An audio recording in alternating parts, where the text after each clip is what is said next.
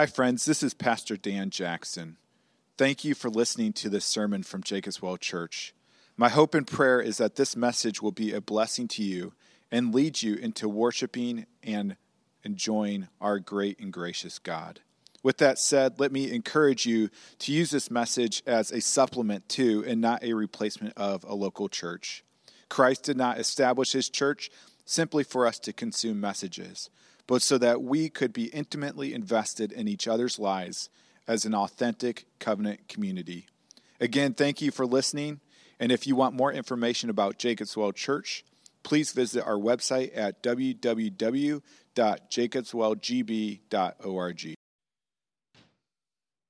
The Reverend Billy Graham is known by some as America's pastor. He spent many decades traveling throughout the country and throughout the world, proclaiming the good news of Jesus Christ in large stadiums, but also to politicians and to other leaders. On February 21st, 2018, at the age of 99, Billy Graham died. His funeral was held at the Billy Graham Library under a symbolically large white tent in Charlotte, North Carolina. I think we have a picture of it up here. There you can see it. In attendance were many well-known dignitaries and leaders, clergy throughout the world. Even the President Trump and Vice President Pence and their wives were there. Billy had actually planned this funeral a decade earlier so that it would be his last big tent revival in which the gospel would be proclaimed through his children. Billy was the first private citizen in 13 years since Rosa Parks to be laid to rest in honor at the Capitol Rotunda in Washington, D.C. His casket was made out of simple pine plywood that was made by I think we have a picture of that as well, that was made by prisoners in the Louisiana State Penitentiary. It was worth about $200. He was laid to rest next to his wife in a memorial garden, and on his tombstone, it simply read this. It said, Billy Graham, has the dates there. It says, preacher of the gospel of the Lord Jesus Christ. Let me ask you this question. What do you want on your tombstone? If you know the commercials, don't say cheese and pepperoni, all right? What do you want on your tombstone? What do you want to be remembered for? What do you want to be remembered as? You know, when a spiritual giant dies, it makes a nation pause. It makes people consider eternity. It makes us think about what matters most in life and what we want to spend our life doing. Today we read the story of the death of an even greater spiritual giant, which is the death of Moses. And it is an opportunity as we look through this passage to pause and to evaluate the bigger things in life, the eternal things in life, even the purposes of our life. And so if you would, please open your Bibles to Deuteronomy chapter 32. If you don't have a Bible, there should be one in the seat in front of you. And it is page 175 on that red Bible. Deuteronomy 32. We're going to be jumping a little bit around from 32, 33, and 34 today. Our primary passage is Deuteronomy 34, but we're going to start back at Deuteronomy 32. And what we have in Deuteronomy 32 is the foretelling of the death of Moses. And then when we get to 34, which is our primary passage, it's the account of the death of Moses, and then also other stuff related to that. So we'll be jumping around a little bit. Remember, Moses is now 120 years old. He has led the people of God through the wilderness for 40 years. And now the Lord foretells the death of Moses to Moses. So Deuteronomy chapter 32, we're going to start in verse 48 and read through verse 52. Deuteronomy 32, verse 48 through 52. This is the word of the Lord. That very day, the Lord spoke to Moses. Go up this mountain of the Abarim, Mount Nebo, which is in the land of Moab, opposite Jericho, and view the land of Canaan, which I am giving to the people of Israel for possession. And die on the mountain, which you go up, and be gathered to your people, as Aaron your brother died in Mount Hor, and was gathered to his people, because you broke faith with me in the midst of the people of Israel at the waters of Meribah Kadesh, in the wilderness of Zin, and because you did not treat me as holy in the midst of the people of Israel. For you shall see the land before you, but you shall not go there into the land that I am giving to the people of Israel. Let's pray. Lord God, we thank you for your servant Moses and how instrumental he has been to really the history of the world, how instrumental he's been to our faith, to our practice. And God, as we come now to this day of his death, the day of his funeral, Lord, pray that we would learn from him, that we would honor him, and that our lives would be changed because of him, through you. And we pray this in Jesus' name. Amen. Tim Keller, another spiritual giant that went home to be with the Lord this year, makes the point that when we visit funerals, we are actually looking at the world in the way we should. If you've ever noticed, if you've gone to a funeral on that day, it's a solemn day, but it's a day in which you let more of the trivial things go to the side. Like if there's a slow driver in front of you, it just doesn't matter as much. And you start contemplating the more important things in life. Again, like eternity and what you're doing with your life and what your purpose of your life is and what you want the legacy of your life to be, what you want people to say at your funeral, what you want your eulogy to be about. Today, this passage gives us that opportunity by looking at the life of Moses and the death of Moses and the legacy of Moses. It's an opportunity to slow down from our busy life and focus on what is most important in this life and in the life to come. And so as we look at this, there are three things we want to highlight. We want to highlight the promised land of Moses, the painful loss of Moses, and the powerful legacy of Moses. The promised land, painful loss, and powerful legacy of Moses. First, let's look at the promised land of Moses, okay? Remember, we're going to turn to chapter 34 now. We're going to be skipping, so kind of keep your Bibles open, your page-turning finger ready. We're going to go to 34, verse 1. This is really the passage that the sermon is focused on. But again, remember, God foretold the death of Moses, and now we see the account of it. So verse 1 through 3 says, Then Moses went up from the plains of Moab to Mount Nebo, to the top of Pisgah, which is opposite Jericho.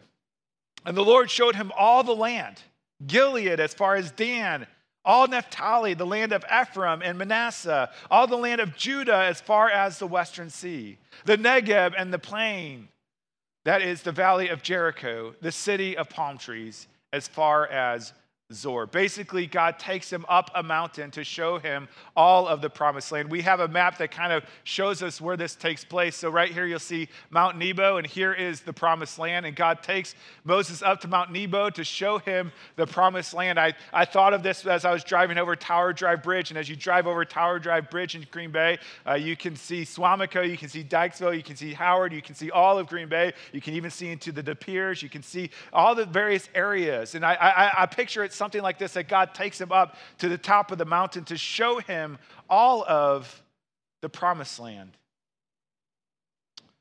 I actually found a picture from the top of Mount Nebo. This is it. I walked there just for you for this sermon and took this picture, and with the help of Google. And you'll see here, it shows the different places. There's Bethlehem. It also says here, the distance to Jericho, 27 miles or kilometers, which I can't remember how many miles that is, but Jerusalem, all of these things where you can kind of see over the promised land. Now, most commentators agree that not only did God give Moses this general sight, but also give him supernatural sight to see the promised land in a way that is not really possible by the human eye. And so we get to verse 4. Moses is looking over the promised land, and we read this in verse 4. It says, And the Lord said to him, Moses, This is the land of which I swore to Abraham, to Isaac, and to Jacob. I will give it to your offspring. I have let you see it with your eyes, but you shall not go over there. Again, Moses has been leading the people of God for 40 years through the wilderness to the promised land. And here God says, you will not go into the promised land. The Lord is reminding him of an act of rebellion against the Lord in his life, in which the consequences of that rebellion was that he would not go into the promised land. Again, if you go back to chapter 32, verse 51 and 52, if you want to look there with me again, God says, because you broke faith with me in the midst of the people of Israel at the waters of Meribah Kadesh and the wilderness of Zin, and because you did not treat me as holy in the midst of the people of Israel. For you shall see the land before you, but you shall not go over there into the land that I am giving to the people of Israel. So the event that the Lord is talking to Moses about, reminding Moses about, happens in Numbers chapter 20. And in Numbers chapter 20, the people of God are grumbling because they are thirsty. They want water for themselves. They want water for their livestock. And so they go to Moses, they go to Aaron, and they say, can we please get some water somewhere? And so Moses and Aaron goes before the Lord and asks for water. And the Lord tells them to assemble the congregation and to tell the rock that is there before them to yield its water, to give drink to the people and their cattle. The Lord, as a good father, wanted to provide this water for his children. But then we read this in Numbers chapter 20, verses 10 through 12. It says, then Moses and Aaron gathered the assembly together before the rock, and Moses said to them, hear now you rebels, right? Moses is shaming them. This is not what the Lord called him to do. He says, shall we, talking about himself and Aaron, not the Lord, shall we bring water for you out of this rock? And Moses lifted up his hand and struck the rock with his staff twice. Remember, he was supposed to speak to the rock, but he struck the rock. And yet God still pours out his grace upon his people. It says, and water came out abundantly, and the congregation drank and their livestock. And then immediately the Lord said to Moses and to Aaron, and then here's the heart of their sin, because you did not believe in me, to uphold me as holy in the eyes of the people of Israel, therefore you shall not bring this assembly into the land that I have given them. We may look at this passage and say, what is the big deal? God said to speak to the rock, and Moses struck the rock. Why is this but such an offense against the Lord that it would keep Moses and Aaron out of the promised land? Well, if you look at it in more detail, what you see is that Moses gets a little too big for his britches. Moses takes his authority and places it over the authority of God. He thinks he is the one bringing the water out of the rock. He thinks he is the one that Israel is rebelling against. He thinks he is the hero of the story. And so instead of doing what the Lord had commanded him to do, to speak to the rock, Moses strikes the rock, shames the people, angers the Lord. I don't have time to go into depth, but there's good reason to believe that this rock was to symbolize the Lord himself. That from the Lord, he would provide water for his children.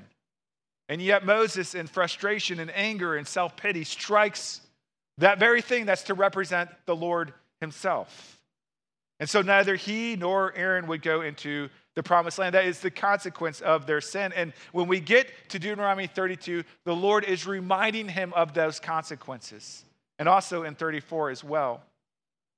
Now you would suspect that when Moses is reminded of the consequences of striking the rock, of his sin, of his rebellion, of his unbelief, that when he's reminded he's not going to go into the promised land that he has spent 40 years leading the people of God to, that this would be some sort of tragedy for him, right? That he would be bitter, that he would be angry, that he'd be frustrated, that he'd be upset. But that's not what we see at all for Moses. Flip to Deuteronomy 33. We'll not flip as much in the next points, but this point. Deuteronomy 33, Moses is pronouncing blessing over the people of Israel. Remember 32, God says, you're not going into the promised land. You're going up to this mountain to die. We expect Moses to be bitter, angry, entitled. Look what he says in verse 26 and 27. Moses says in Deuteronomy 33, 26, there is none like God, O Jerusalem, Jeshurun, that's upright ones, who rides through the heavens to your help, through the skies in his majesty. And then here is why he is not bitter or angry or disappointed. Verse 27, the eternal God is your dwelling place, and underneath are the everlasting arms. You see, the reason why Moses was so happy, even though he was not admitted into the promised land of Canaan, is because he knew he was going to the promised land of heaven. He was going to a place where the Lord God himself would be his dwelling place, where he would rest in the arms of the Lord forever. Something that seemed probably pretty attractive to a man who'd been wandering in the wilderness a very long time. God actually gave a foretaste of this hope, and you don't need to turn there in Deuteronomy 32:50 when he says, be gathered to your people. Go up to this mountain and die. Be gathered to your people. You see, Moses was perfectly fine not entering the promised land of Canaan, because Moses knew he was bound for a greater promised land of heaven. A few months ago, my family went on vacation in northwest Wisconsin. We went and stayed at Copper Falls State Park. And while I like camping, it is kind of like wandering around in the wilderness as well. You know, you get stinky and all that sort of stuff. And so usually, if we're on a long camping trip, we like to take a day and go on a field trip and do an excursion or something, get away from the campsite a little bit. And so I prepared the kids and I said, hey, we're going someplace tomorrow. We're going to have to wake up a little bit early and get ready to go and things like that. And so we hop in the car, and where we're going is about an hour away. And they're asking me all these questions about what we're doing. Hey, are we doing this? Are we going to play mini golf? Are we going to Culver's? Are we going are we doing all these other things? Like, no, like just wait and see. And then finally we get to Ashland, Wisconsin, and I finally let the cat out of the bag. I give them the surprise. I said, we are going to see the Apostle Islands, and it's going to be awesome. Our plan was to kayak. The sea was too rough that day, so we ended up taking a 3-hour boat tour, which was amazing. But when they found out that we were going to see the Apostle Islands, mini golf and Culver's didn't seem like such a big deal anymore. They wanted to see something that they would probably never forget the rest of their lives. You know, as glorious as the promised land of Canaan was, it was only Culver's. It was only mini golf compared to the glory of the promised land of heaven that Moses knew that he was bound for. Let me ask, what promised land are you longing for in this life? Are you longing for the promised land of financial security?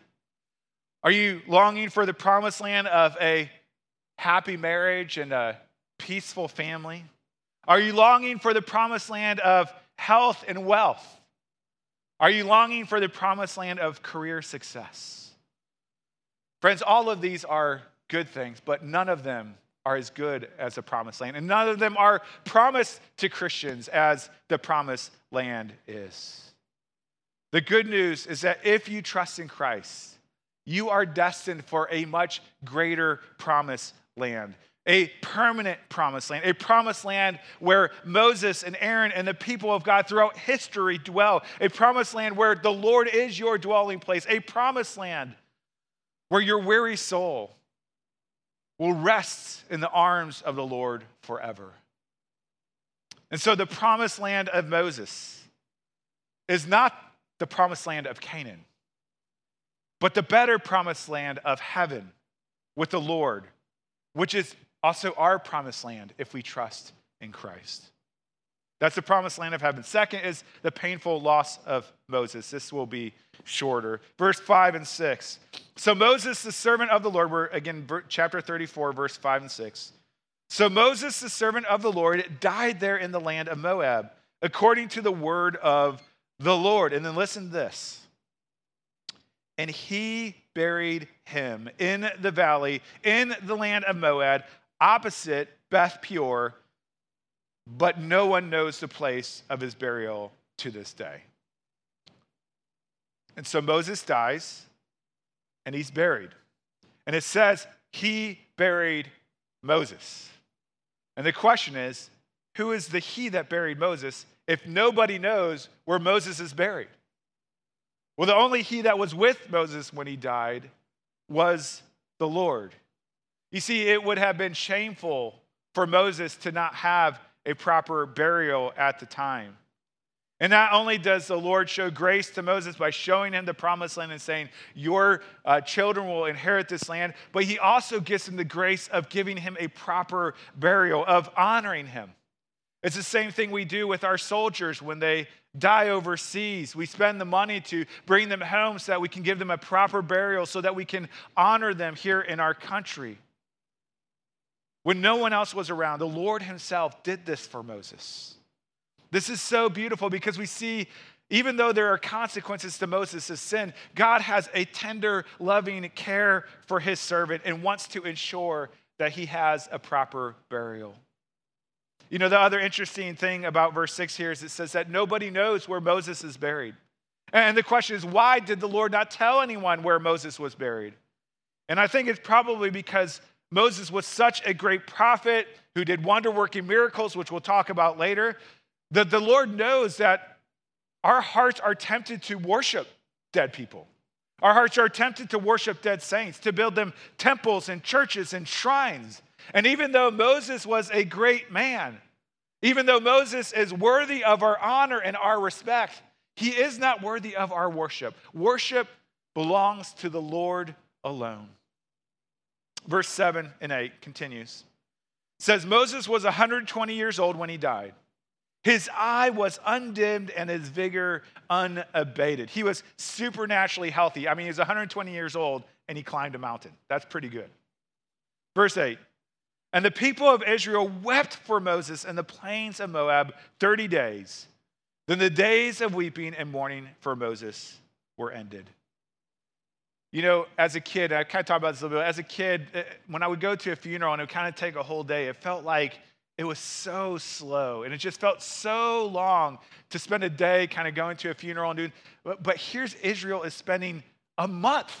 They're spending a month grieving over the death of Moses. And we see throughout Scripture that this is a right and good thing. You see, just because the promise of land of heaven is true for God's saints, it does not mean we do not grieve their death.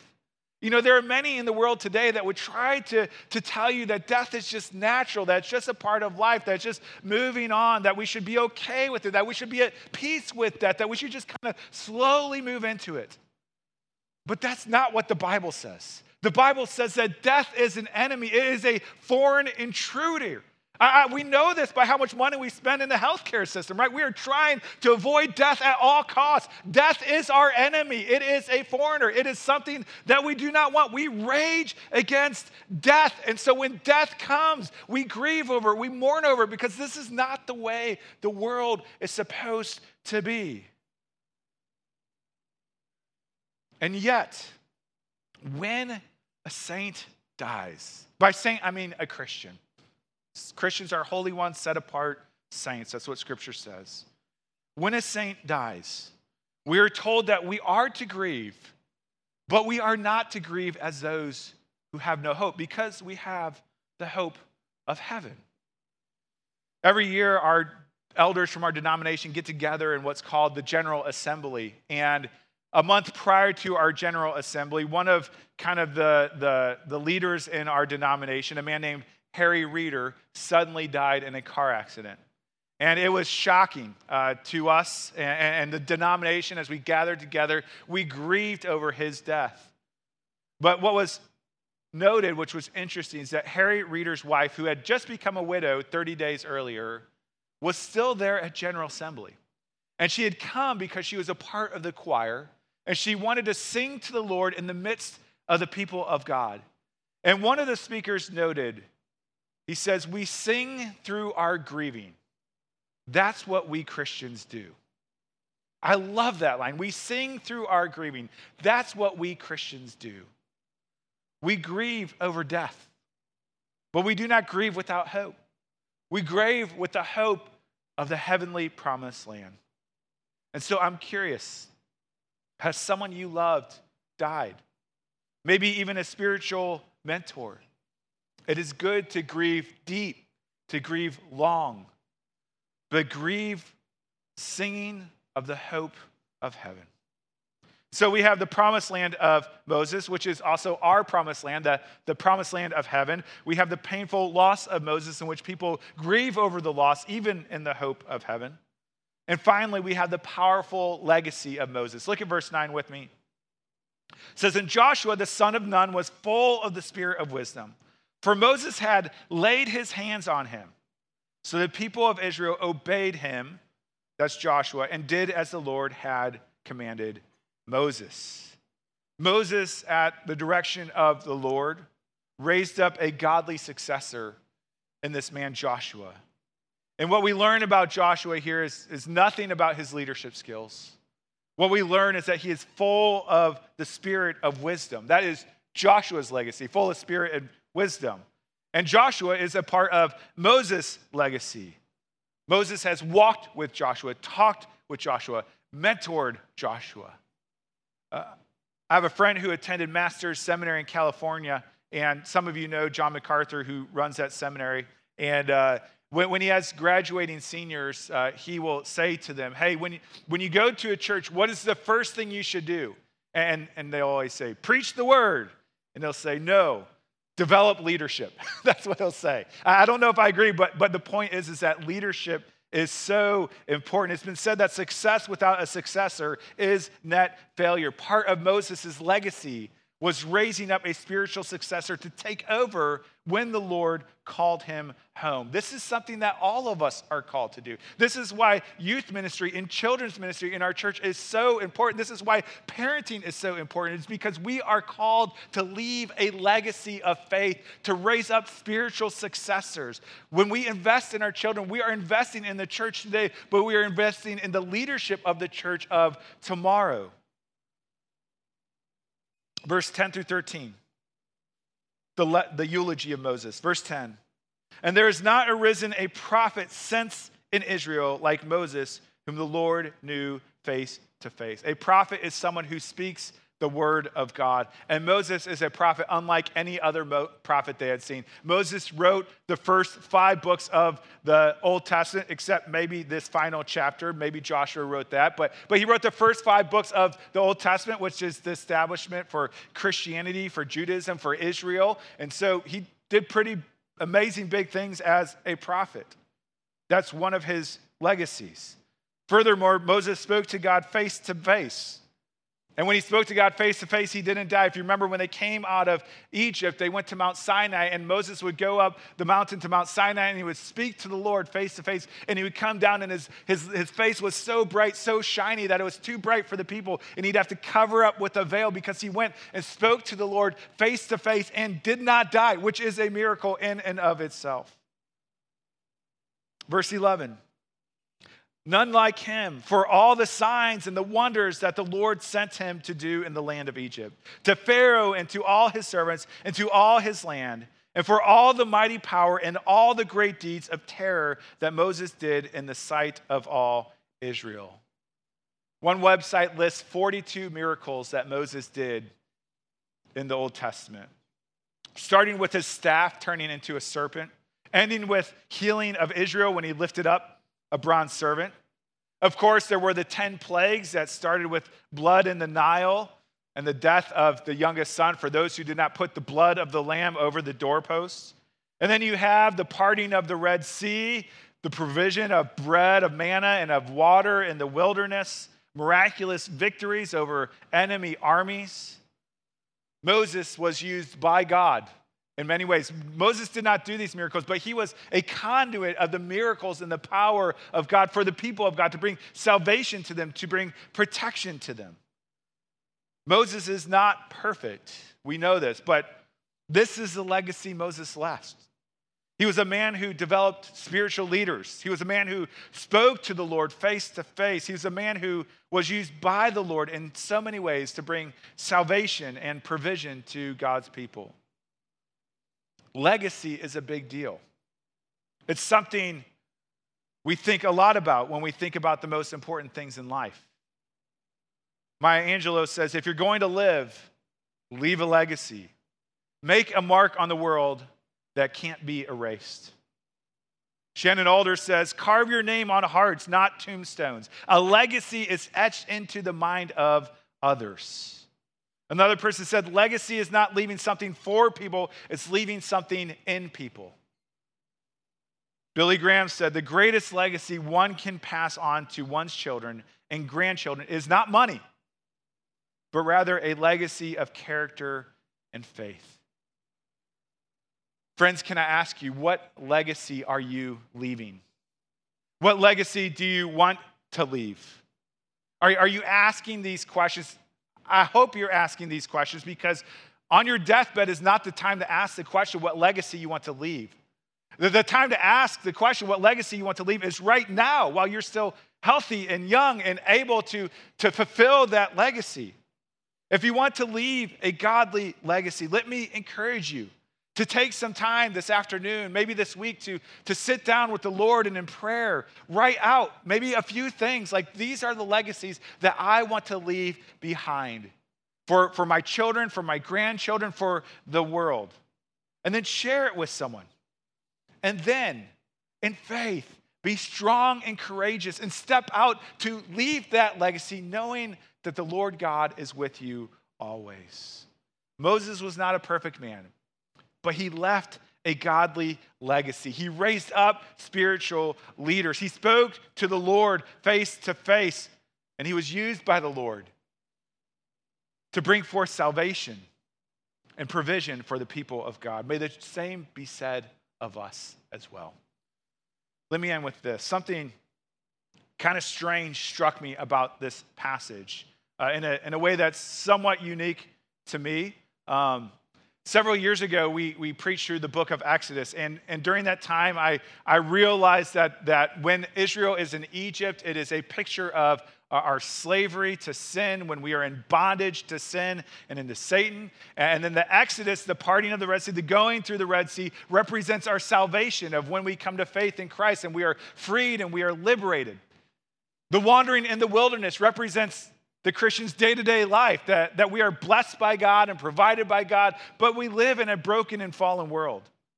And of course, as we talked about today, when they cross into the promised land, it is a picture of us crossing into the promised land of heaven. But the thing that was striking to me, this is going to sound really bad at first, so please don't take a sound bite and tell it to other people. I'm kind of like Moses, okay? Don't tell people Pastor Dan said that, but I'm kind of like Moses. Not that I did great miracles like Moses did or anything like that. I'm not the humblest man on the face of the earth like Moses was. I didn't lead people out of bondage in Egypt. But I'm kind of like Moses in this way. As your pastor and as an elder, I'm given the privilege of being a spiritual leader for this congregation as we wander through the wilderness of this world together. But because of my sin, because of my failure, because of my rebellion against God, I cannot lead you into the promised land. Nor can your elders, nor can your parents, nor can your spiritual heroes in the faith lead you into the promised land. I can shepherd you in this world. The elders can shepherd you in this world. Your parents can shepherd you in this world. But none of us can take you into the promised land. Only the greater Joshua can take you into the promised land. Moses knew this. Parents, you need to know this. Billy Graham knew this. You know, it's interesting because on his gravestone, there is one more thing on there. At the bottom, you can see John 14:6. And what John 14:6 says is Jesus speaking. He says, I am the way and the truth and the life. No one comes to the Father except through me. No one comes to the Father except through Jesus. You do not come to the Father through your pastor. You do not come to the Father through your parents' faith. You do not come to the Father through the saints like Billy Graham and Moses. You only come to the Father through the greater Joshua, Jesus Christ. And so let me ask, have you come to Jesus? Do you know Jesus? Do you follow Jesus? Do you trust in Jesus? Not only must you decide on your legacy before you die, you must also decide where your hope is for eternity before you die. Do you, like Moses, admit your sin and rebellion against God? Confess the consequences of your sin is death, and then trust in Jesus and his death on the cross on your behalf for him to be your greater Joshua, to lead you into the promised land, where you will be gathered together with the people of God and dwell in the presence of God and rest in the arms of God forever. Friends, there are not many ways to heaven. There is only one way to the promised land. Jesus says, I am the way and the truth and the life. No one comes to the Father except through me. Let's pray. Lord God, we are so thankful for this moment to pause and to consider the bigger things in life. I know I'm so distracted by the busyness of running to and fro of media, social media, TV. It's so distracting. It keeps us from thinking with depth in the things that are so important. So God, we're so thankful that we get to come here at church on Sunday and we get to think about the things that matter most in this life and the life to come. And so God, we pray that you would help us to look to the greater Joshua, the Lord Jesus Christ, who will take us into the promised land of heaven. And let us rejoice that you have not abandoned us or forsaken us, but that you have sent your Son to save us onto yourself, to be in your presence, to be in your arms for all eternity. We praise you for this. In Jesus' name, amen.